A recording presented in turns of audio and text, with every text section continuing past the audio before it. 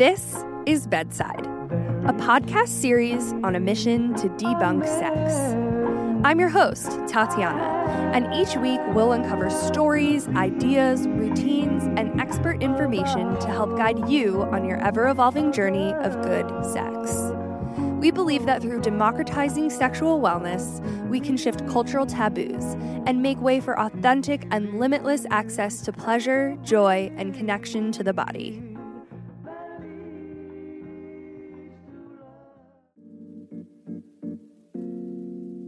Meet Alicia Sinclair, creator and founder of pleasure companies you may already be intimately familiar with: LaWand Massager, B-Vibe Social, and The Cowgirl.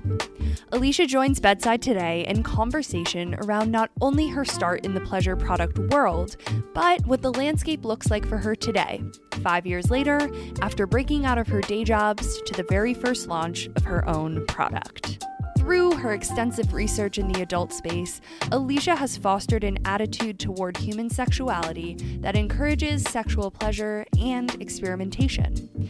As a sex-positive advocate, sexuality coach, and educator, Sinclair recognizes that sexual well-being is, well, an important facet of our overall healthy lifestyles. And it's that very notion that has been her North Star ever since. As we cover topics of business, growing up, masturbation, media censorship, and intimacy, this is an episode you definitely don't want to miss. It's timely, it's refreshing, and it'll leave you feeling eager to take charge of your pleasure. Please welcome Alicia Sinclair. So, Alicia, I'm so excited to chat with you today. You are the founder of Children of the Revolution, which operates as the umbrella company to your three brands, LaWand, B-Vibe, and The Cowgirl. And I'm really looking forward to just hearing more all about your companies. But first and foremost, I'd love for you to tell me how you got started working in the pleasure industry. I truly just want to know everything from the beginning. Yeah, thank you for having me. It's not a super romantic story, actually. I got out of college in Seattle, and my sister lived in Los Angeles.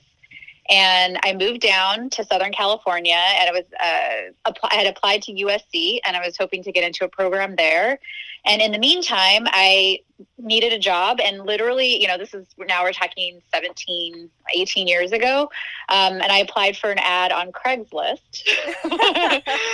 And it was basically, looking for, I think it was the receptionist or administrative assistant, something in that vein, for, someone who's open-minded, because, if you will, the Porn Valley is just outside Los Angeles, the city of Los Angeles. And there's just a ton of companies based there. And I didn't really have a cognizant knowledge of that at the time. So I answered this ad, and I went in for this interview, and it was at a sex toy company. And it was, it had a very, corporate name, which is what you do in adult, because it's hard to get, credit card processors and stuff like that. And I went in, and I was like really freaked out in the beginning, but when I met the people and I got a sense of the company, I was like, this is actually like a good job. They were paying me better than most folks. So I took the job at the time, and then just found that I actually really saw tons of opportunity in the industry from a perspective of a woman, because most of the products were not only super heteronormative, but they were very strangely marketed and branded. So, I slipped on a banana peel, and then I really liked where I ended up. Oh my goodness. That is truly such a great story, because you honestly fell right into that completely unintentionally. And it became my career. I've spent my now entire professional life in this business. So what was the messaging around sex for you like growing up? Because I'm curious what that, Alicia getting into a company she had no idea was basically being a receptionist for a sex company, and then kind of Alicia growing up. I'm wondering what that in between was that kind of honestly allowed you to approach that with an open mind? Because I think a lot of people would maybe get into the circumstance and say, this is not for me. I think a lot of people are uncomfortable with even the idea of the porn industry, right? Yeah. Well, I grew up Mormon. My dad was a bishop. But I guess I'm the oldest of 7 kids. I'm a total rebel at heart. And I don't know how much you know about the Mormon religion, but, when I was 13, 14 years old, and I realized what it meant, to go to heaven in Mormon religion, which is essentially to be one of many wives of a man, and just the role of women within the church organization did not fit like my sense of self at a pretty young age. I was like, this is not for me. And I began rebelling pretty hard against my parents and against going to church in general.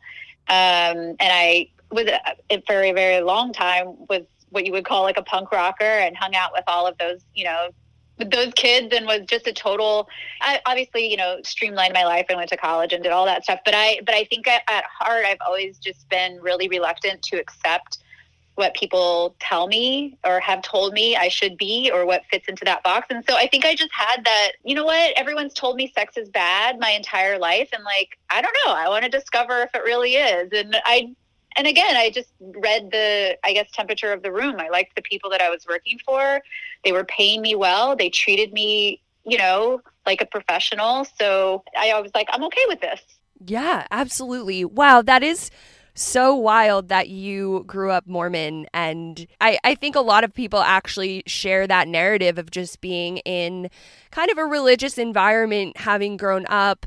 Even people who didn't grow up ultra religious, I think a lot of our schooling systems, a lot of our educational systems really put kind of this super sex negative messaging around us that makes us want to rebel. It makes us want to question, if you really have that personality type, it makes you want to question, well, why? Why not? Yeah, I think it does. It makes you, I don't know, I think when you from a young age, when somebody's always told you that something is really bad and you've discovered that actually it isn't, it just makes you question a lot of the things in general that you're being told by, if you will, patriarchy, that are good and bad. So I think it's that natural, for me, I'm like, I don't know, I've seen what's behind the curtain, right? It's just a man pulling these tricks and like telling us what we have to do. And so I think I just viewed it as like one more thing to be like, well, I'm going to make my own opinion about this. I'm not going to listen to what like the world has to say about it, if you will. Yeah, absolutely. I mean, even that comment you just made, I think is so relevant today. And like kind of once you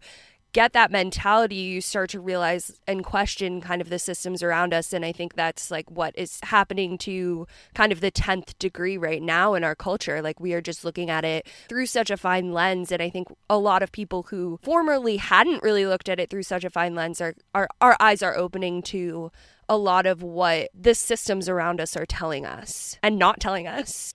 Yeah. And it almost seems like it's being hyper polarized, like there's a pretty large group of people that are making a big statement that it's something, like about reproductive rights. And, anyway, we could go down that whole rabbit hole, but I think it's definitely in our country right now, specifically, there's folks who are eyes wide open and folks who are really standing, like digging their feet deep that, we should continue in this way that things have been forever. Mm-hmm. Totally. So I'm curious what you saw as a gap in the industry that led you to creating your first product. Like, I really want to chat about that first iteration because I'm curious about that defining moment. Was it when you were working in the industry, just starting out, and you really started seeing products that you didn't feel aligned with? I just want to hear all about that thought process. Yeah, so I worked in the business for 15 years before we started COTR, Children of the Revolution. And so I worked my way up from the bottom, right? So I started as a receptionist, an administrative assistant, then I was a sales assistant, then I became, so I literally played all of these roles within the business. And part of that ladder in sales is traveling. Our business is like most, very small, and everybody sort of knows each other. But from a global perspective, I traveled all over the world and did training seminars, Russia, Australia, Europe, all over the United States, everywhere from Kansas to Seattle, all over the place. And it just sort of felt like the same common issues were coming up over and over again, that one very specific group of people was being marketed to, and the products were not really being designed by anybody who was using them. And the messaging was just terrible. It was really terrible. And I would go into retail stores, and I worked for some really large manufacturers, and then I worked for a couple small boutique brands. And it was actually when I worked at Jimmy Jane, a company that was acquired by a private equity firm. And the dynamic has changed really, really. It's a completely different company than when I worked there. But at the time, they were out in front about, being sex positive and using body safe materials and using products that weren't phallic shaped and educating people. And that, I think, imprinted me in such a way. I came from this really large manufacturer that did have products that made me feel uncomfortable and not aligned with my own personal principles, which is why I ended up leaving. They came out with a particular line, and I was like, I can't represent this. And then went to Jimmy Jane. And then from Jimmy Jane, unfortunately, that company was acquired. And, eventually they let the majority of the sales staff go. And that's when I started COTR. It was perfect timing. I had this plethora of experience. I had these things that I felt, as you say, gaps in the marketplace. And one of them was particularly anal play products. And still, believe it or not, B-Vibe, which was our first brand, is the only company that focuses 100% on anal play products for anybody, not specifically for prostate products but it's just any, wherever you at, whatever your body type is, whatever your orientation is, that's really was literally my goal. And I became a certified sex educator about the time that we launched B-Vibe. And I did that really because I just felt there was so much misinformation, and the information that was out there, again, was super heteronormative or very gay, and it was super gendered. And so I just felt like, wow, there's not a place for people to just learn how to have anal sex pleasurably, and that feels like that should go one in one with these products that were coming out with butt toys. We should teach people how to use them and how to properly get pleasure and what's safe and not safe and how to talk to their partners. And so those all felt like big gaps. And that's really why we started B-Vibe. That was the first. And the rimming butt plug, which I find hilarious because I came from Jimmy Jane, which is this very, Kate Moss wore our products. It was such a trendy, very fashion forward brand. And then the first product we came out with was this big rimming butt plug. And people were like, what? But I really again, just because it's a butt toy doesn't make it bad. And I think that's kind of my messaging has always been there's no right or wrong. Everything, if it feels good and you're a consenting adult, there's nothing wrong with that, Yeah, absolutely. And I think that you're touching on a really important point here, which is that a lot of people just don't have the education and the know-how around pleasure, right? Where it's so hush-hush, it's so skirted under the rug that these questions are so valid. And I love that you're creating a space that not only is creating products, but you're also centering education as one of the main pillars of all of your brands. Yeah, absolutely. Because I guess in my view, we've seen more folks interested in trying anal play when there's sex positive information and other people sharing their stories and experiences about it. So I think for me, informing the public, if you will, informing people, it means that there's more positive experiences. And if people have more positive experiences and more willingness to talk about it, it's sort of like grassroots marketing, which is almost the number one because we are very limited in our marketing and advertising opportunities. So almost word of mouth is the way that we can really help other people feel okay. And education is an incredible vessel for that. Yes, absolutely. I couldn't agree more.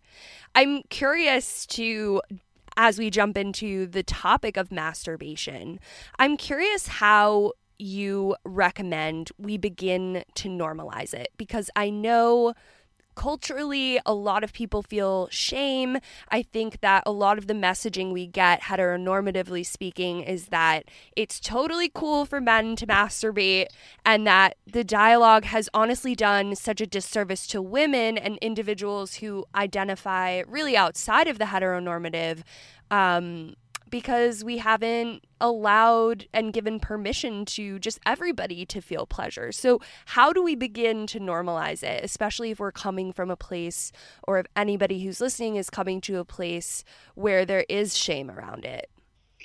I mean, it's tricky because masturbation is, like many things, or most things, or all things, if you will, it's something we've been socially conditioned around. Mm-hmm. So what I mean by that is, like, in school, we don't talk about pleasure and we don't talk about masturbation. And these are very, important functions of your body. If you view your sexual health as part of your overall, wellness, which, I mean, I think most of us will, we know all of the positive benefits of masturbation physically, like within our actual body. But we don't talk about any of those, and we don't talk about pleasure at all. There's no pleasure-based education. The United States, I won't get into all the facts, but it's pretty poor, yes. Pretty poor, sad education around sex in general. So like school, that would be a number one, like some form of education around pleasure and why it feels good and why we want to have sex. Because let's be honest, most people aren't having sex for reproduction. That's a pretty small portion of people. Not to say, obviously folks are having kids, but most of us are having sex way more times in our life than we are trying to procreate or recreate, I would say beyond that, media, like the way that masturbation is represented in media. So if it's represented like American Pie and it's a joke, and it's something that people laugh at, or it's something that people get caught and they feel embarrassed about, and like every single opportunity for us to view masturbation in media is with this lens of it's embarrassing or it's wrong. Obviously, that's the way we're going to be socially conditioned if we don't have self-awareness to challenge that. So accurate media representations about masturbation being okay. I also think the way that parents raise their children, this is something that we talk about, when you're becoming a sex educator. A lot of the ways that sexual masturbation issues show up. So say like somebody who's a rapid ejaculator or somebody who needs extra pressure, like these can be functions of a person's body, but a lot of times they're related to the ways that parents spoke to children.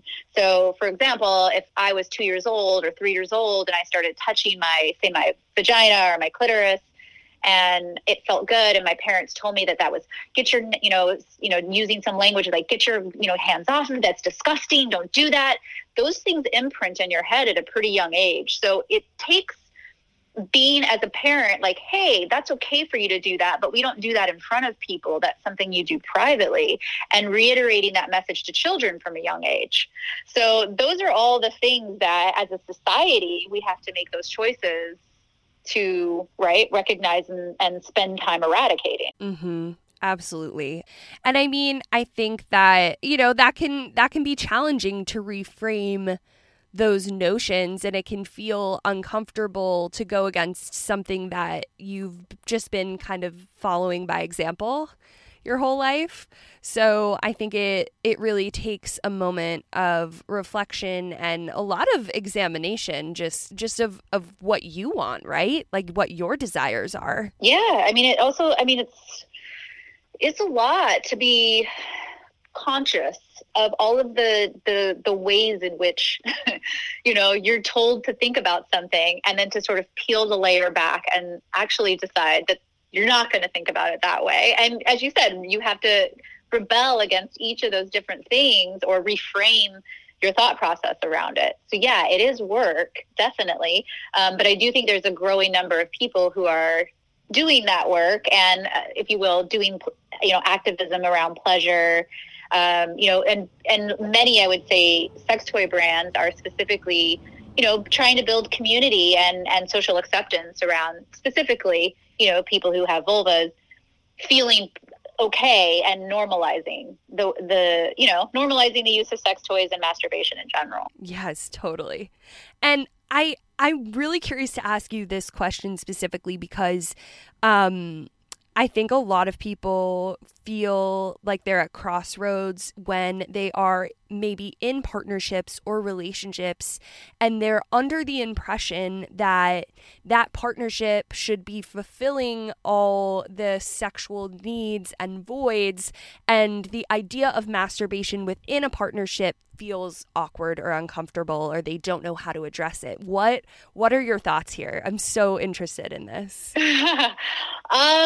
Well, like a two-tier, like in general, I think that one person cannot be everything for anybody. And I think that that applies to all things. I think, whether that's friendship, like, and again, only speaking from a personal perspective, my partner is amazing, but he doesn't satisfy all of my emotional needs. I have girlfriends that I like to talk to. I have parents. I have family. And there's nothing wrong with that. I think the most important part, whether it's your sex life or otherwise, is that you have a really strong, meaningful connection. If you have a really strong, meaningful connection and a solid sex life, whatever that means to you, because there's no such thing as too much or too little, as long as both people in the relationship are comfortable with whatever that dynamic is. So if it's once a day, great. If it's once a month, great. As long as both people are happy with that. The issue is where I think it comes with mismatched desire, where one partner wants to have sex, say, 3 times a week, and the other person only wants to have sex once a month.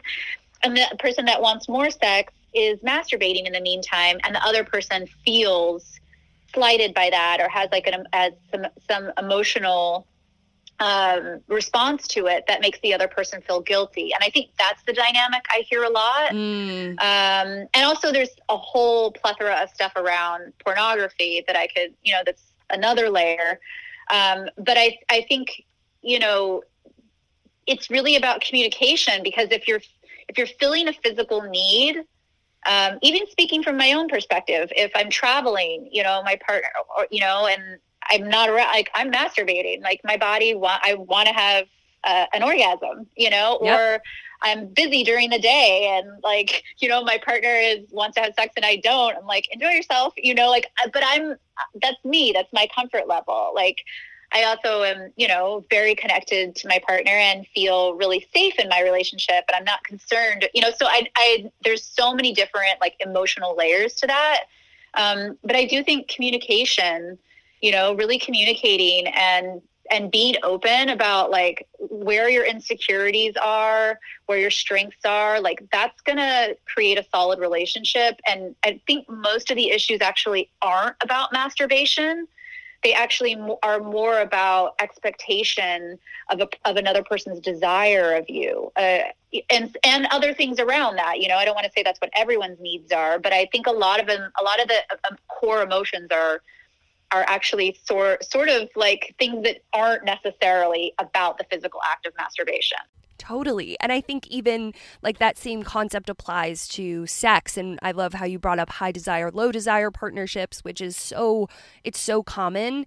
And I think that we have to be able to fulfill our needs and do so ourselves. And a lot of the time it's not about the sex or the masturbation. It's usually something else that is kind of pulling at your strings, and it might be coming out in your sexuality or your desire, right? Definitely. And I think the way that, for me, when I think about a masturbation orgasm, and we talk about this, again, this is something you learn in sex education, a lot of times or orgasm is about release, right? You feel a release, right? A lessening of pressure, an experience of pleasure. So if that's what masturbation fulfills for people, and it means that you get to stay, I don't know, sometimes when people don't get the amount of, say, sexual experience they want, masturbation is a great, right? It's a fill-in for that. And it means that the parties get to stay happy within their, between the two of them, if you will. It means people aren't looking outside a relationship to be fulfilled. Yeah. Hopefully, especially when there's good communication about what works for both parties. Totally. I know your products are so diverse, and that's what I love so much about what you do. And I'd love to hear a little bit more about how we can diversify our pleasure. And kind of what I mean by this is I think a lot of the time, and I'm so guilty of this too, is that when a certain way you have sex or a certain way you masturbate works and feels good, we kind of stick to a formula. We kind of stick to like a recipe. And I want to hear just how we can get better at having different orgasms and having different ways we seek pleasure. I also don't want to like put an orgasm on a pillar, because I think that not orgasming sometimes is also just as satisfying in a different way. So tell me how we can diversify our pleasure. Yeah, so I think I always talk about, your sex life kind of like a menu because, you have your favorites, right? Like, the things that are your comfort foods, if you will. And then there's like some more exotic foods, which, maybe you've thought about trying, but yeah, it requires effort and preparation, and it may or may not be something you like.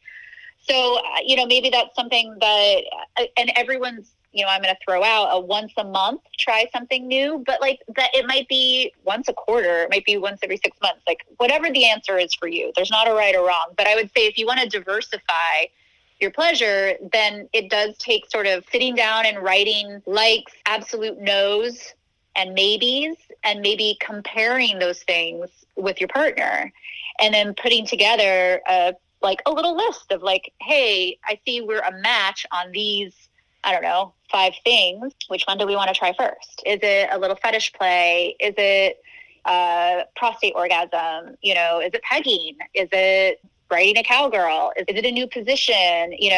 There's so many. And I think it's a little bit of research, like everything, right? You do a little bit of research, find the things. And a lot of things don't have to be or aren't expensive. There's so many ways that you can experience different types of sexual experiences that it's just like literally tying a blindfold and, playing with a popsicle. Like you can really get creative. Maybe it's temperature play. Maybe it's a type of bondage. It's a game, so I think it's just about, again, putting time and effort and being mindful about how you want to create these experiences. And I know this is going to sound really boring, but scheduling it, believe it or not, scheduling an adventurous sex night is a lot of fun because it means you get to prepare. It means you're mentally ready. It's something to look forward to, especially right now. Yes. So I think those are all just being creative about it. I totally agree with you, first off, on the notion of scheduling.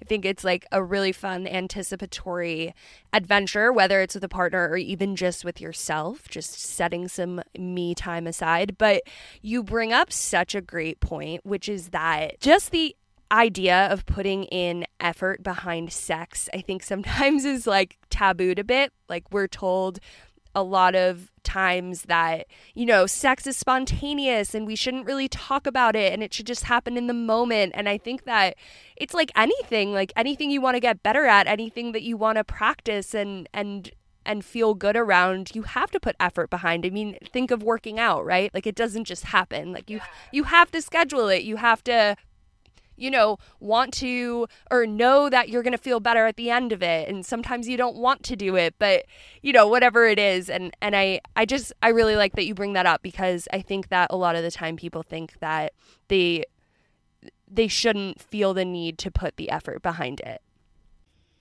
Well, listen, it probably is pretty spontaneous in the beginning.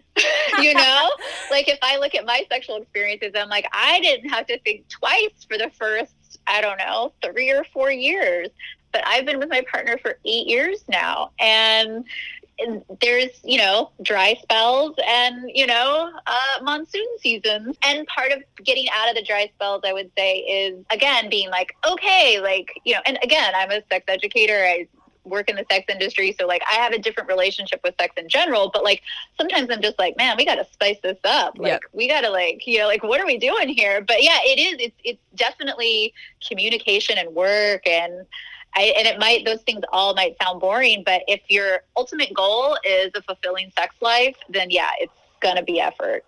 So I know starting a business, and in your case, multiple businesses, it takes a lot. I know when you're dealing with tabooed products and narratives that it honestly just adds like such an extra layer of honestly creativity. It can be challenging because a lot of things can be banned or not approved or labeled as explicit. And so I want to know, like, what are some of the hurdles that you felt like you've had to overcome building a business specifically around pleasure?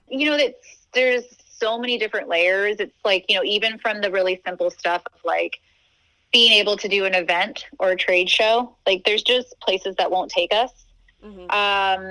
Payment processors. So like we recently had a payment processor for our credit cards just, send us an email that our entire processing system was going to be dropped because they have a new CEO who's not comfortable with the type of products that we sell.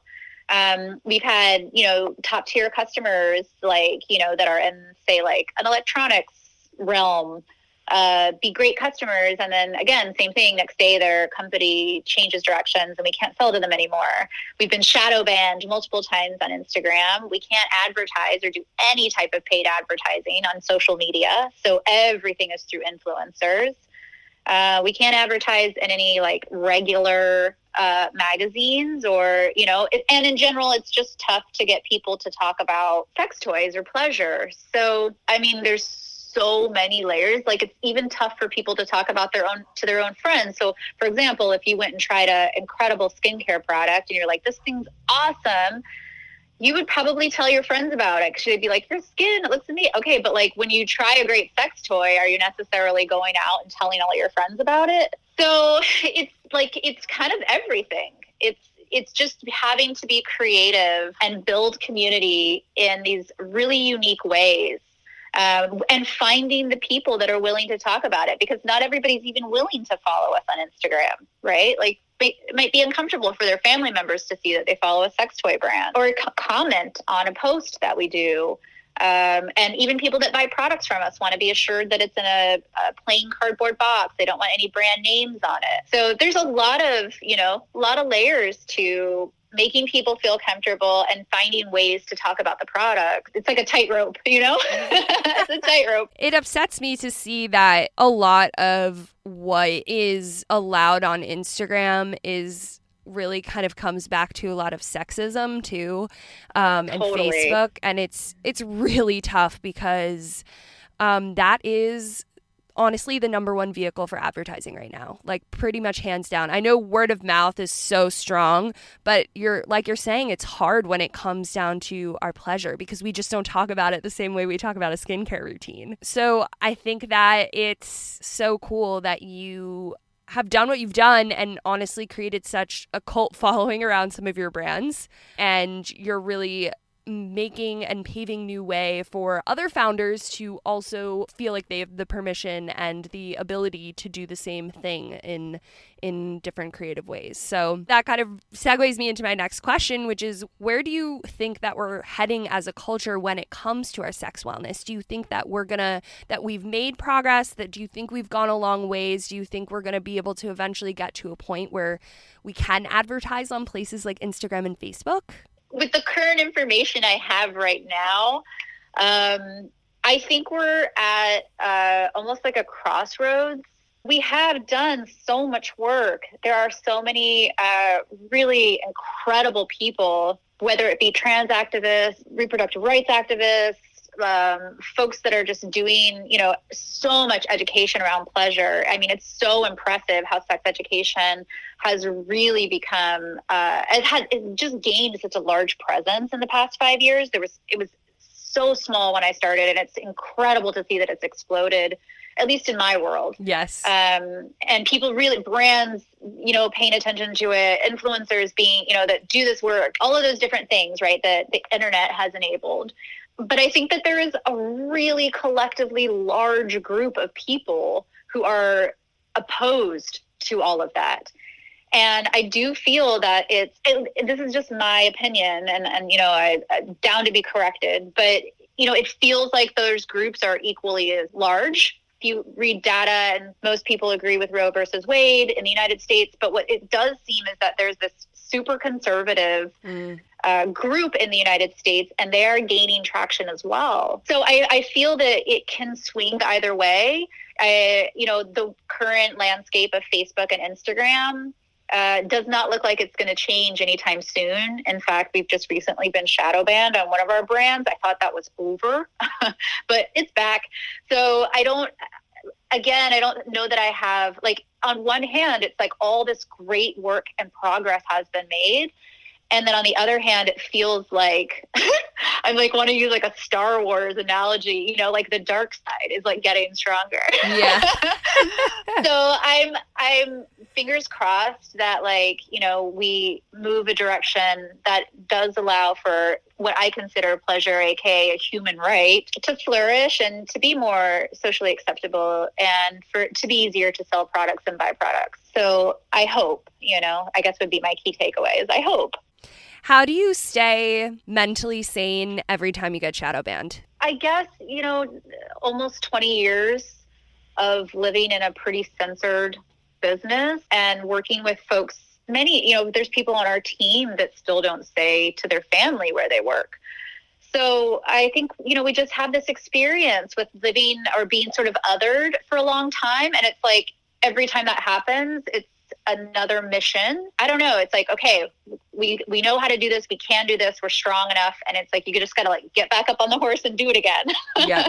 But it is really frustrating. And there's some days where I say I emotionally hibernate and then I'll stub my toe and I'll just start screaming about that's the thing that'll sort of finally let it all out. But we've got a business to run and we've got things to do and we can't let this nonsense slow us down. I want to segue into kind of this time of isolation right now because so much has changed since March. And I'm wondering if you think that people's perceptions around pleasure have changed and also has it changed for you? I would say my perception, personally speaking, my perception of pleasure, I guess it has changed because in some ways, I find that I'm taking better care of myself than ever. It's particularly because I had a pretty rigorous travel schedule, and I've had the opportunity to connect with my partner in a way that I really haven't in 5 years. Because launching a business is extremely time consuming, and it meant that I wasn't home a lot. So my ability to have a better sex life and to be more mindful and thoughtful in the ways that I connect with my partner have been better. But there's also been times where I've had zero desire, if I'm being really honest. I would say there's been ups and downs. I mean, it seems like, March was terrible. April was worse. May got better. June got even better. July went, it's been an interesting up and down. Yes. I want to say yeah, I'm sure we all can relate. I want to say with what I see out in the world, what's really interesting is the amount of press that we got in April. I don't think we've ever gotten so much press. April and May, it was just incredible how many publications were coming to us and they wanted to talk about sex toys and how much influencers were excited to be promoting pleasure and excited to be talking about the sex toys they love. I would say that that's really shifted. And I guess that's part of the political landscape also, is that people want to talk about different things. I think past June on, it's been a different experience in general. And I think that, people want to experience pleasure. I think listen, you can't go to a strip club anymore. It's really tough to hook up with people. Dating has a completely different dynamic. So all those, your access to other, partners and relationships has been tourniqueted. So sex toys are a great resource, right, for pleasure. Yep. So our sales have been strong, but I think it's really hard for people to feel pleasure right now. If I'm being honest, there's a lot of heavy shit going on in the world. Yes. And I feel that reflected in sort of what's happening with our engagement online, if you will, and like, you know, measurable data and just my sort of own intuition. Yeah. And I mean, it kind of goes back to like what we were talking about earlier, which is just like there's this need right now more than ever, honestly, to put in effort into our pleasure. And so I think that can feel, honestly, it can feel exhausting, right? Like, yeah, it's been harder just across the board. Yeah, this has been a tough year. I mean, I just wrote an email this morning to a friend of mine, and I was just like, man, 2020 took RBG too. Like, what else? Like, I dare say what else, you know, like, like it's just been a lot. This year has been a lot. It's testing our emotional resilience. But I'm curious what your sexual wellness routine has looked like and your rituals have looked like kind of in lieu of all this. Like, have they changed? Are they the same? What are you doing these days? It seems like the 6 months has been like 6 years, you know, and there's almost a different experience with what's kind of going on. But I would say like recently, which I do feel in the past couple of months, I've been like the most healthy, if you will, like kind of my mental outlook and sort of like physical well-being. I mean, that does involve like on a busy work day, like if I want to have an orgasm, just like literally, you know, having a quickie during the day and then just being really, you know, I really try because in my relationship, for both of us, it's important for my partner and I to like have a really deep sexual connection at least 2 to 3 times a week, and then maybe some easy quickies in between. So I try to be really mindful of that and like plan those nights, you know? So if those involve, you know, other things like, you know, maybe like eating a gummy and having a glass of wine, you know, and like listening to music and like setting the stage, nice candlelight music that we like. You know, sometimes we do like slow dancing together. We did this thing where we wrote like little like turn-ons and we put them in a jar. And then like once a week, we each pull from the jar and like do those, you know, so we tried to be like really creative with the ways that we connect. And I think that's our routine. So it's like once a week we pull from this like sort of turn-ons jar. We have a really deep sexual connection night.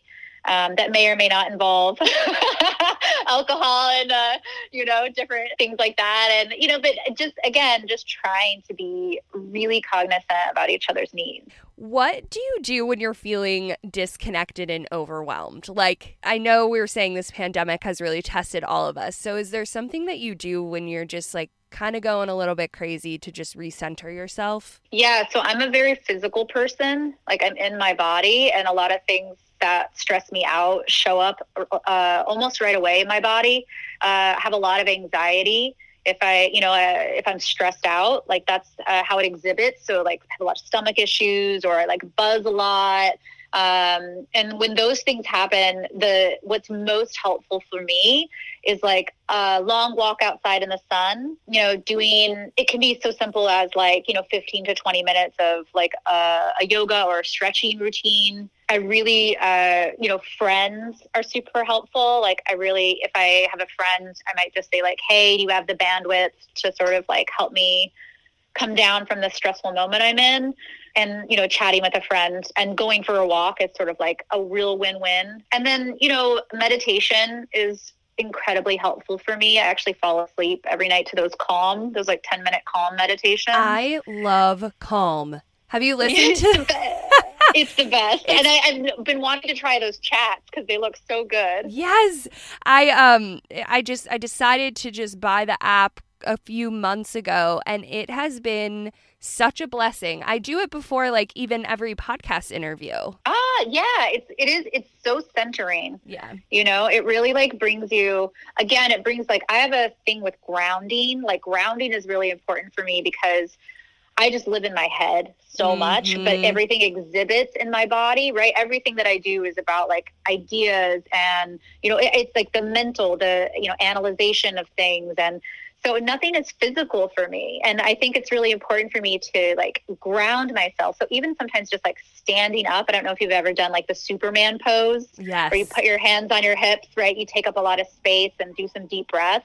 Like crazy stuff like that works for me. I mean, I guess I shouldn't characterize it as crazy, but I know like from an outside perspective, if you're not into sort of like being in your body and you're mindful of those types of things, it can look a little, I don't know, what can I say? I'm from LA. Like, to me, it's like, I'm like, it all seems normal. But yeah, I do think that that's connecting back into my body, whether that be through the meditation or a physical act of like moving myself, are all very helpful ways. As we're wrapping up, I'm curious to know, how do you recommend we better connect to our pleasure and what makes us feel good? If we're connecting to ourselves and we're talking about connecting to our own pleasure, I think masturbation is or solo sex, if you will, if that makes, folks feel better, is an amazing way to connect to yourself. And understand your body. And I know, and listen, I'm 40 years old and I've been in the sex toy industry for almost 20 years. And I sometimes, not even sometimes, like often, have trouble expressing my sexual needs. So I think solo sex gives us this opportunity, okay, I like how this feels in this place. How can I either keep this for my own solo sex routine or share this, with another person that I'm going to have sex with? I don't know. Sometimes also just like having an orgasm with yourself, like reminds yourself of, I got it. I still got it. I got this ability to have this orgasm on my own. And like, I have a deep connection to being able to quote unquote take care of myself. So like that involves also like being able to orgasm with myself and like actually feeling zero shame around it, because I grew up really religiously and I used to have a very adverse reaction to orgasm, especially if it was masturbation. I would sometimes cry or feel guilty. And so now reaching this stage where like I don't experience that anymore, it's like a good reminder that like I can change my mental framing. And then I can also like deeply connect with this place in myself that I just allow myself to experience pleasure. I love that so much. Tell me what's coming down the pipeline at COTR. So for the rest of this year, we have a really cool special edition coming out for B-Vibe, October 8th. And you'll see that launch, like newsletters and social media and so on and so forth. And then we have another really beautiful piece coming out for LaWand, another special edition, like holiday set coming out in November.